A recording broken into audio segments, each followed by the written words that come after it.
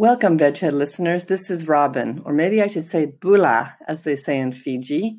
I recently returned from Fiji, and I was going to talk a little bit about that because many of you have sent me messages because you follow me on Instagram or Facebook and have saw my photographs, and many of you asked me why I was down there. So the short version is I have to do a research project for my graduate studies. And I figured if I have to do all that work, I might as well go someplace to collect my data.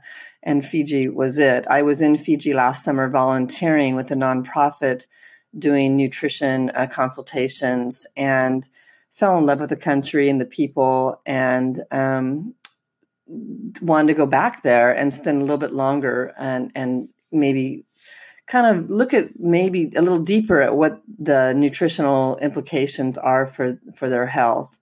And the way the program was set up with this nonprofit, Projects Abroad is who I went through, was they allowed me to come back because I was there the previous summer and work within their framework where we would go out and do screenings of adults and mainly women, and that's what I was primarily looking at was women, and then we do these screenings where we would look at their height, weight, BMI, blood pressure, and blood sugar, and just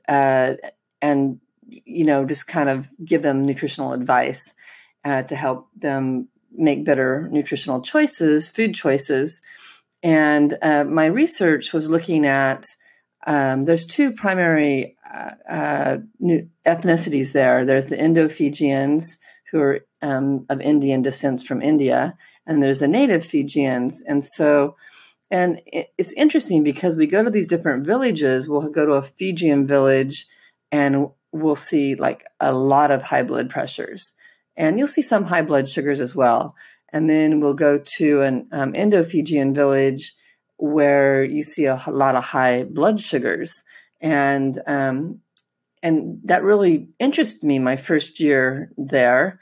And I wanted to go back and kind of look at that some more. What was the difference between those two ethnic groups? I mean, culturally, they're very different. And we know with culture, foods play into that. So they, eat very different foods. And so I was like, well, what's going on there? Why is that? The result is their health is still compromised either way. More might tend to have diabetes versus others might have more heart disease. But in general, they were both, we saw high levels in both, and obesity is in both of the ethnic groups. So my research was sort of looking at those two different groups, and then I was wanting to look at more traditional foods of what they would eat traditionally, culturally. And also I was really interested in their perceived health. The Ministry of Health in Fiji, they know there's a problem. They know there's a problem with diabetes and heart and cardiovascular disease. And they're, trying to attack that and, get information out. And I was like, why is that not working? There's obviously a weak link somewhere in the pipeline that it's not getting out to these people. And it occurred to me that maybe they just don't think that they're sick or that message applies to them. They don't realize that their weight might be affecting their health or what they're eating might be affecting their health. In Fiji in general, larger body sizes are more accepted than they are here in the U.S., and we know that often obesity will contribute to chronic disease, lifestyle diseases. So I was kind of interested in that, and I can't say I have any results at this point to share with you because I haven't synthesized and gone through and looked at the analysis yet. That's for this next semester, but I will report back. But that's what kind of drew me there, and what I found and what I know to be true when I sat down with these people, and I was there 3 weeks. We saw a lot of people, and I sat down and I would do their 24-hour recall, which is a common um, tool used by dietitians, which I'm not a dietitian yet, but I'm on my way. And a common thing we use to see what people are eating.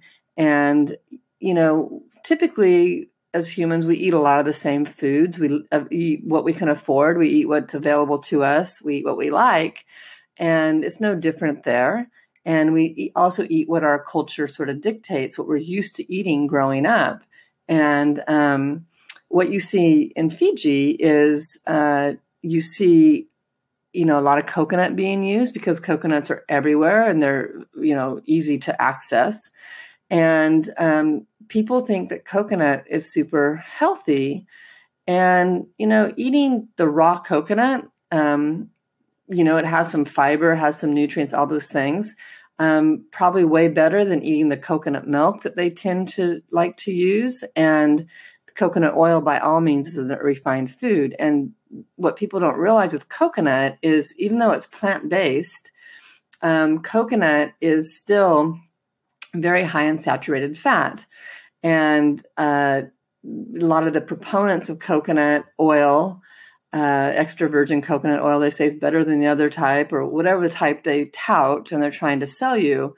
The point still remains that it is saturated fat, even though it's from a plant. And they try to tell you that the medium chain triglycerides that you find in it are the good type. And there's really no truth to that. The limited amounts of MCTs they have in coconut oil don't outweigh some of the negative effects. So I would say use coconut oil. And I think I might have talked this in previous podcasts. You can use it on your skin, just don't ingest it. Okay. If it can be good for all these various things, it's probably not the best thing for you to be eating. And I've seen that in the Fijian Islands. They eat a traditional food. The Fijians eat a traditional food called roro, which starts out with these leafy greens, which is awesome. But then they cook it in coconut milk, the coconut milk that they've often made from scratch, which is a labor of love. It's a lot of work. But then they throw away all the coconut flesh, so to speak, where you would get the fiber that might actually kind of help. And they just use the milk from it, which they mix with water and stuff. And so it's not as refined as coconut oil, but it definitely is adding fat to the meals. And they eat a lot. I mean, it's tasty. I tasted some, and if there's a way you could, cook it without so much coconut milk, it might, or less fat coconut milk, it'd probably be desirable. But what you find in Fiji is a lot of those products that we're used to here in the U.S. of getting non-fat or low fat or options aren't available there. So that's what they eat. That's what they've always eaten and continue to eat. And the same thing they use a lot of whole milk in their cooking and coffee and tea and that sort of thing.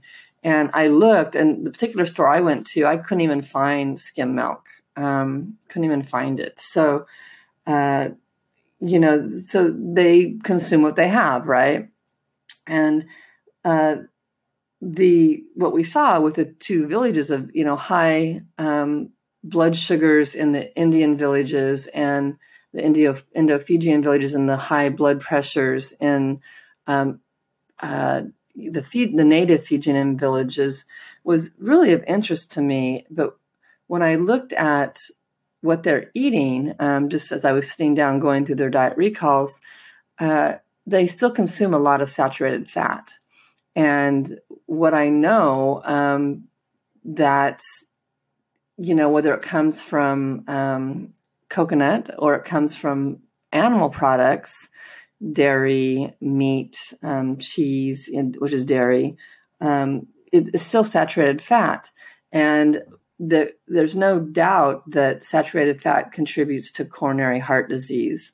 That data has been around since the 1950s. And there has been a recent study that's come out and questioned that. And, I looked at it, and basically, it hasn't changed some of the really big organizations that, kind of tout what's healthy, like the World Health Organization and the American Heart Association, have all said that we know that there's a link between saturated fat, and you should certainly lower your intake of saturated fat. And where you get that is from animal products. So certainly for your heart, that's a way to go. And so my recommendation to the people I would counsel would be to lower that. And that means using less oil. So they use a lot of oil in everything. And that was seen across the board between the two ethnic groups. And so I'd recommend they did that. And I recommend you do that. So trying to tie what I saw in Fiji with how we eat here is the same thing.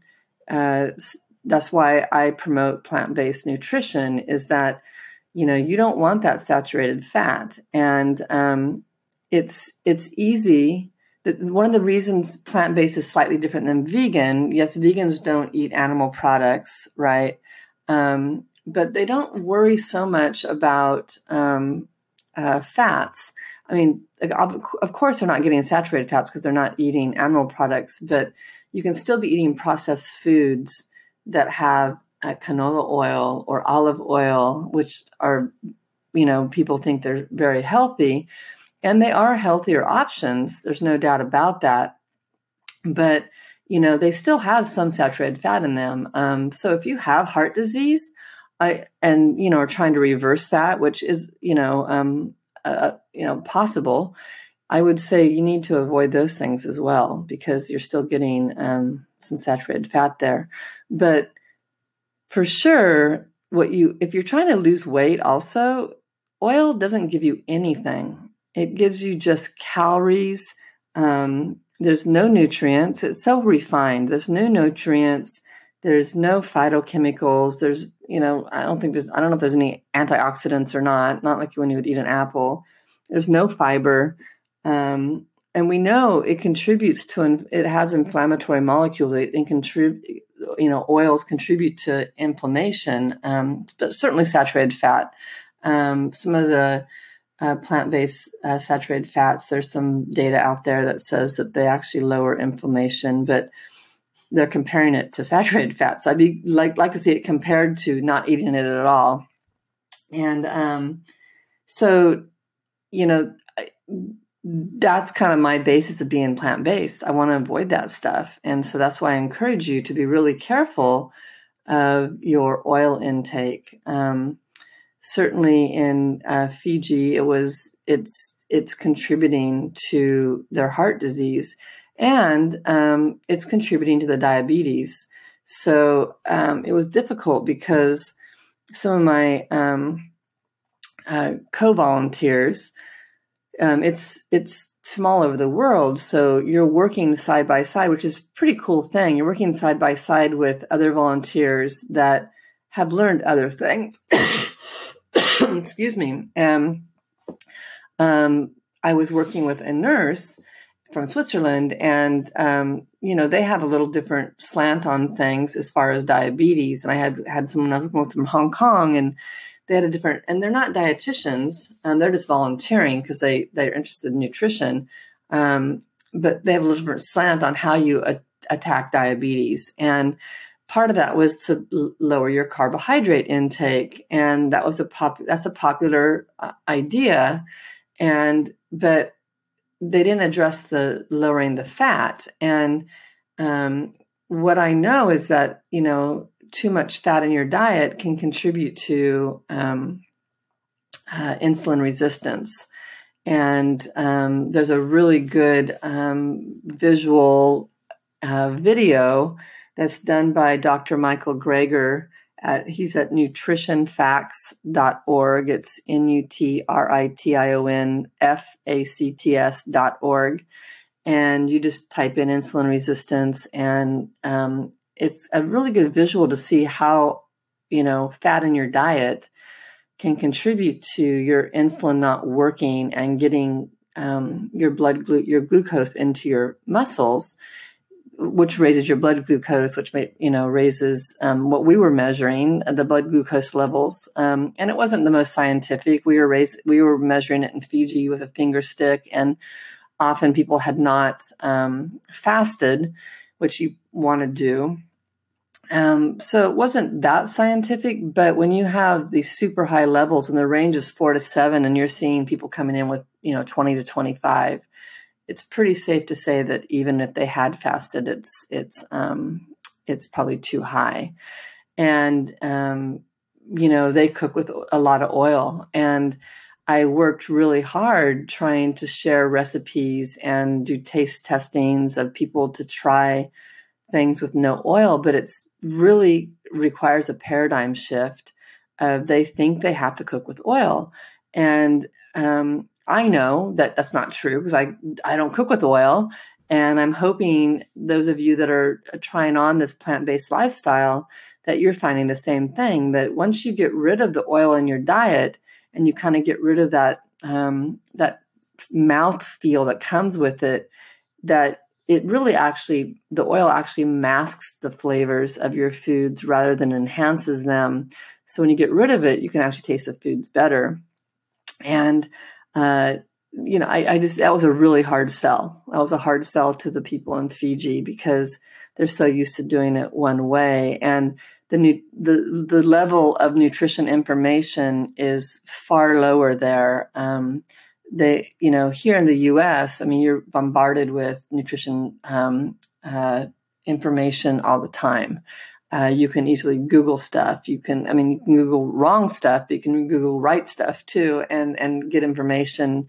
And, if you're really looking for an answer, and there's a lot of really good resources that are reputable about these issues. You can always, like the American Heart Association has great information on saturated fat and the research around that.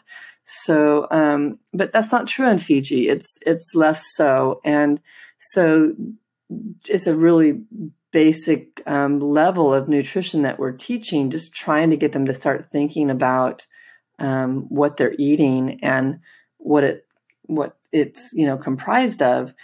The other thing is obesity, and we know that we don't know if there's some debate whether obesity causes diabetes or diabetes causes obesity, and the point is just for sheer movement and getting around and all those things, having an ideal body weight, whatever that is for you, it may not be what you see in the magazine, so keep that in mind. Whatever is ideal for you is a healthier option to try to be in a range that's a healthy, ideal body weight for you. And, the BMI measurements we were doing in Fiji, BMI is not the best measure. It doesn't take into account really, body structure and how you're kind of put together, which is different for everybody. So that was a little bit of a challenge. But, the hip to waist ratio was a little more telling. And we saw people where I couldn't even, the measuring tape didn't fit. So it's pretty safe to say that, some of their health issues that showed up on paper with the blood sugars and the blood pressures, certainly could be contributed to by their large body size. So, I don't want to dwell on weight so much, but we know that, there is, it's kind of all goes together. And there's not a certain number that you have to be. There's a range. So if you can be in the range, and the point is you can still be healthier if you're moving. And that was one of the big things down there is people didn't exercise at all.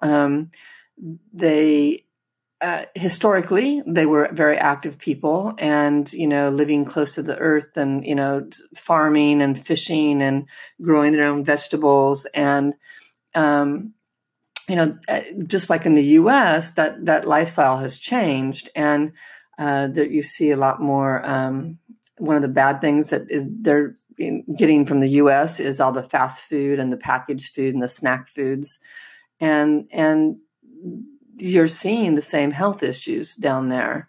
So if they could eliminate the imported foods and keep their active lifestyle, I think the traditional diets probably would still be okay, and use less oil. Of course, that's become an increase as well. So anyway, that's Fiji, but the same health problems are here in the U.S. and face us here. And I think it's important to look at your oil intake, try not to cook with it, look at your, granola bars and some of the healthy foods that we think we eat, and just see what they have on the back. You can make all those things yourself. And a lot of times oil's put in there because they think the public wants it.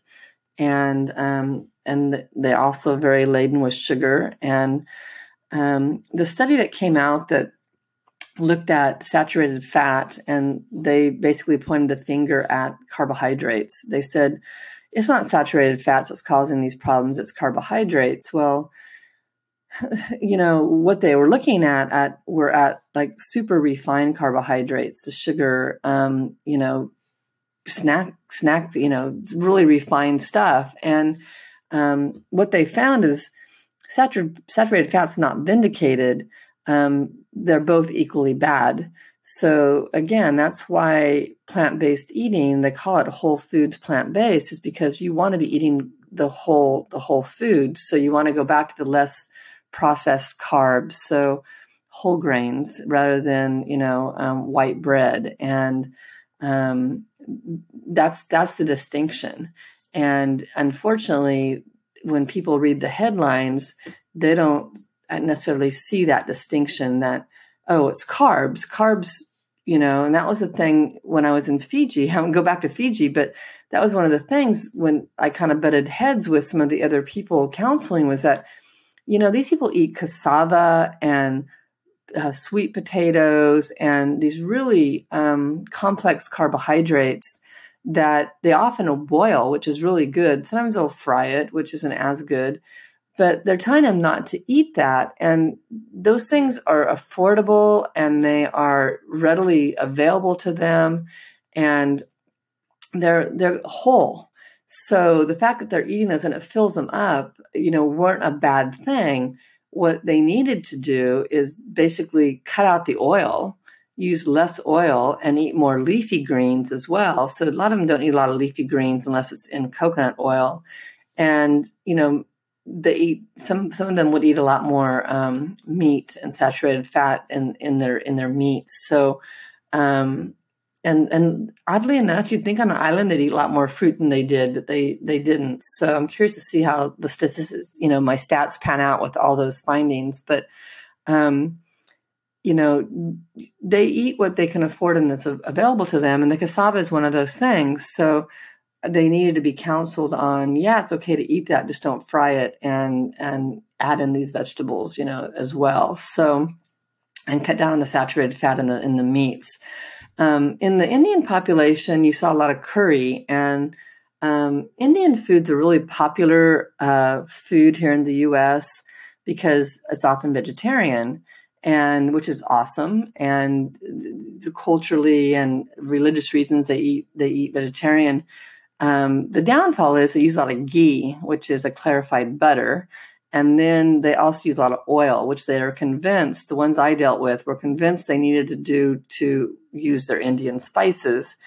But I've been home and I've been able to mimic many of the foods I had there that taste equally as good to me without any oil. So I'm not convinced that those spices need, I don't know that there are some special fat soluble or fatty type needed spices. It just hasn't been true on from what I've experimented with. It's just, I think what it is, it's kind of what they believe they have to do because they've done it that way all the time. So again, it's shifting their paradigm to say, it may taste a little different at first, but for your longevity and for your health, this is a transition and a shift you have to make, because the life expectancy down there is very different than what it is here in the U.S. And the World Health Organization, for men, in the Fijian men in Fiji, both ethnic groups, it's only the age of 67 compared to the U.S. Life expectancy for men is 76. And when you're at the end of your life, 6 years, I wouldn't mind having an extra 6 years. And for women, females in Fiji, their life expectancy is 73, and in the U.S. it's 81. So what I can tell you is, you don't see a lot of old men there, and of course there's always the exceptions. And I met a few that when I've been smoking and drinking, and I'm 70 years old, but they're not the norm, and that's true here as well. You always hear those people, and it's a gamble. Do you want to try that? It's up to you. So that's my blurb. Cut out the saturated fat, which you're doing if you're eating plant-based, and then really work hard on limiting all your other oils, even your plant-based oils. I just think it's in the long run better. I know people believe in the olive oil and the Mediterranean diet, which there's a really good article out about, does that really even exist? Because if you go to Mediterranean countries, it's not, what they eat there is not anywhere near what the Americans have interpreted the Mediterranean diet to be.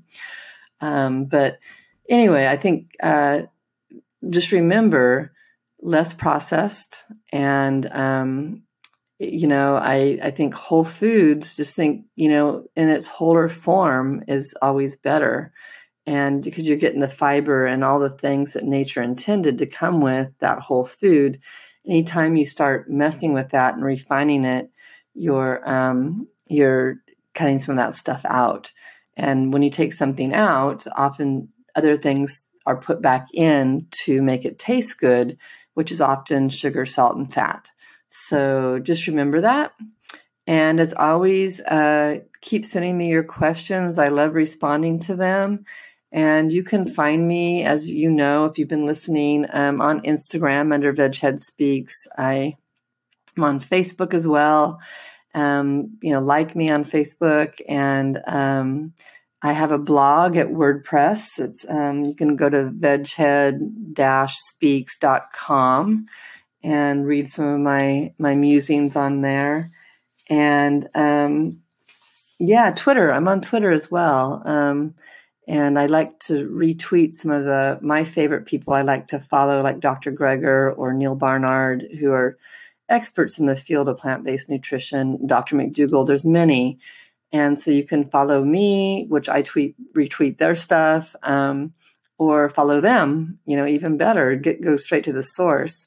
So it's always good. Also, you can listen to my podcast on, I'm on 8 platforms, I think now. We finally hit the 500 listen mark, which is pretty exciting. And so it's a slow process, but we're getting the word out. So, so Facebook, Twitter, blog, Instagram, all those things. I'm pretty easy to find. And I thank you again for listening, and I wish you good luck with making your daily food choices. And remember that every meal's an opportunity. Do not beat yourself up if you choose something that maybe doesn't fall into your ideal health food category. It's a process. And keep exercising, because exercise goes hand in hand. Keep finding good mental health with stress release type projects and activities. And it's it's many facets. It's not just what you're putting into your body. It's your social relationships, all those things. So keep up the good work. And again, thanks for listening. And I'll talk to you soon. Thanks.